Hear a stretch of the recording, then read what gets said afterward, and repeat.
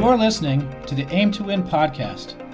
I'm Wade Thomas, and I believe that every one of you has a wealth of potential just waiting to come out. And I'm here to help you reach that potential. So now, here's the Aim to Win podcast. Welcome to the Aim to Win podcast, special Thanksgiving edition.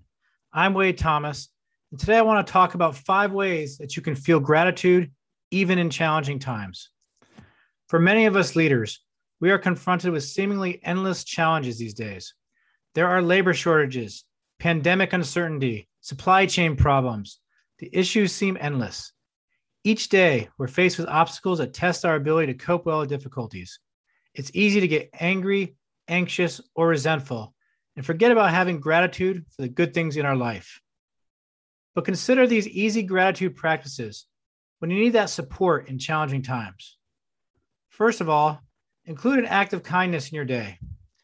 When we're going through a stressful or difficult period in our life, we get so self-centered and focused that we rarely stop to think about others.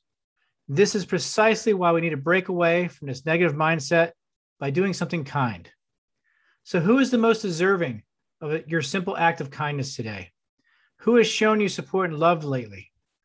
Who is helping you navigate these difficult business obstacles? And what can you do to honor them and show gratitude? By being kind and generous to others, you create a greater sense of connection that generates a more positive outlook on life. Bottom line is, you feel better about yourself. The second one is to say thank you for the little things. When things don't go your way and the challenges seem overwhelming, it can be extremely hard to feel grateful and notice things to be thankful for. Yet there are plenty of small joys around you, even on the most difficult of days. You can notice them by shifting the point of your focus. What kind of blessings have you received lately? How can you show your gratitude for those blessings? Is there someone who deserves a special thank you note from you? Being able to say thank you for the small things helps you in shifting your focus from life's challenges to life's pleasures. This way, your mind expands and supports you in finding solutions and ways to get unstuck and move forward. The third one is reframe your negativity. Challenging times bring on lots of negativity.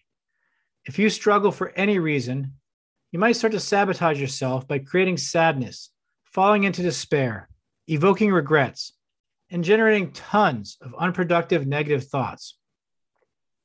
Changing your perspective is the best way to reframe negativity. Remember that everything in life comes in a form of duality. Nothing is purely good or bad. Look at the goodness and the benefits in your current struggles and try to learn from them. Negative thoughts only have the power to limit you if you let them. Fourth one, keep a gratitude journal. And this is likely the most popular gratitude practice that I've seen. It comes with a variety of benefits, including better quality sleep, increased immunity, greater levels of resilience, and improved mood. All of these benefits are needed when you're going through a tough time in life. To start a gratitude journal, all you need is a few moments of undisturbed time, willingness to reflect, and a way to capture your thoughts, whether it be a notebook, phone, laptop, whatever it might be. And you can start by reflecting on the following questions. What experiences in your life can you be grateful for?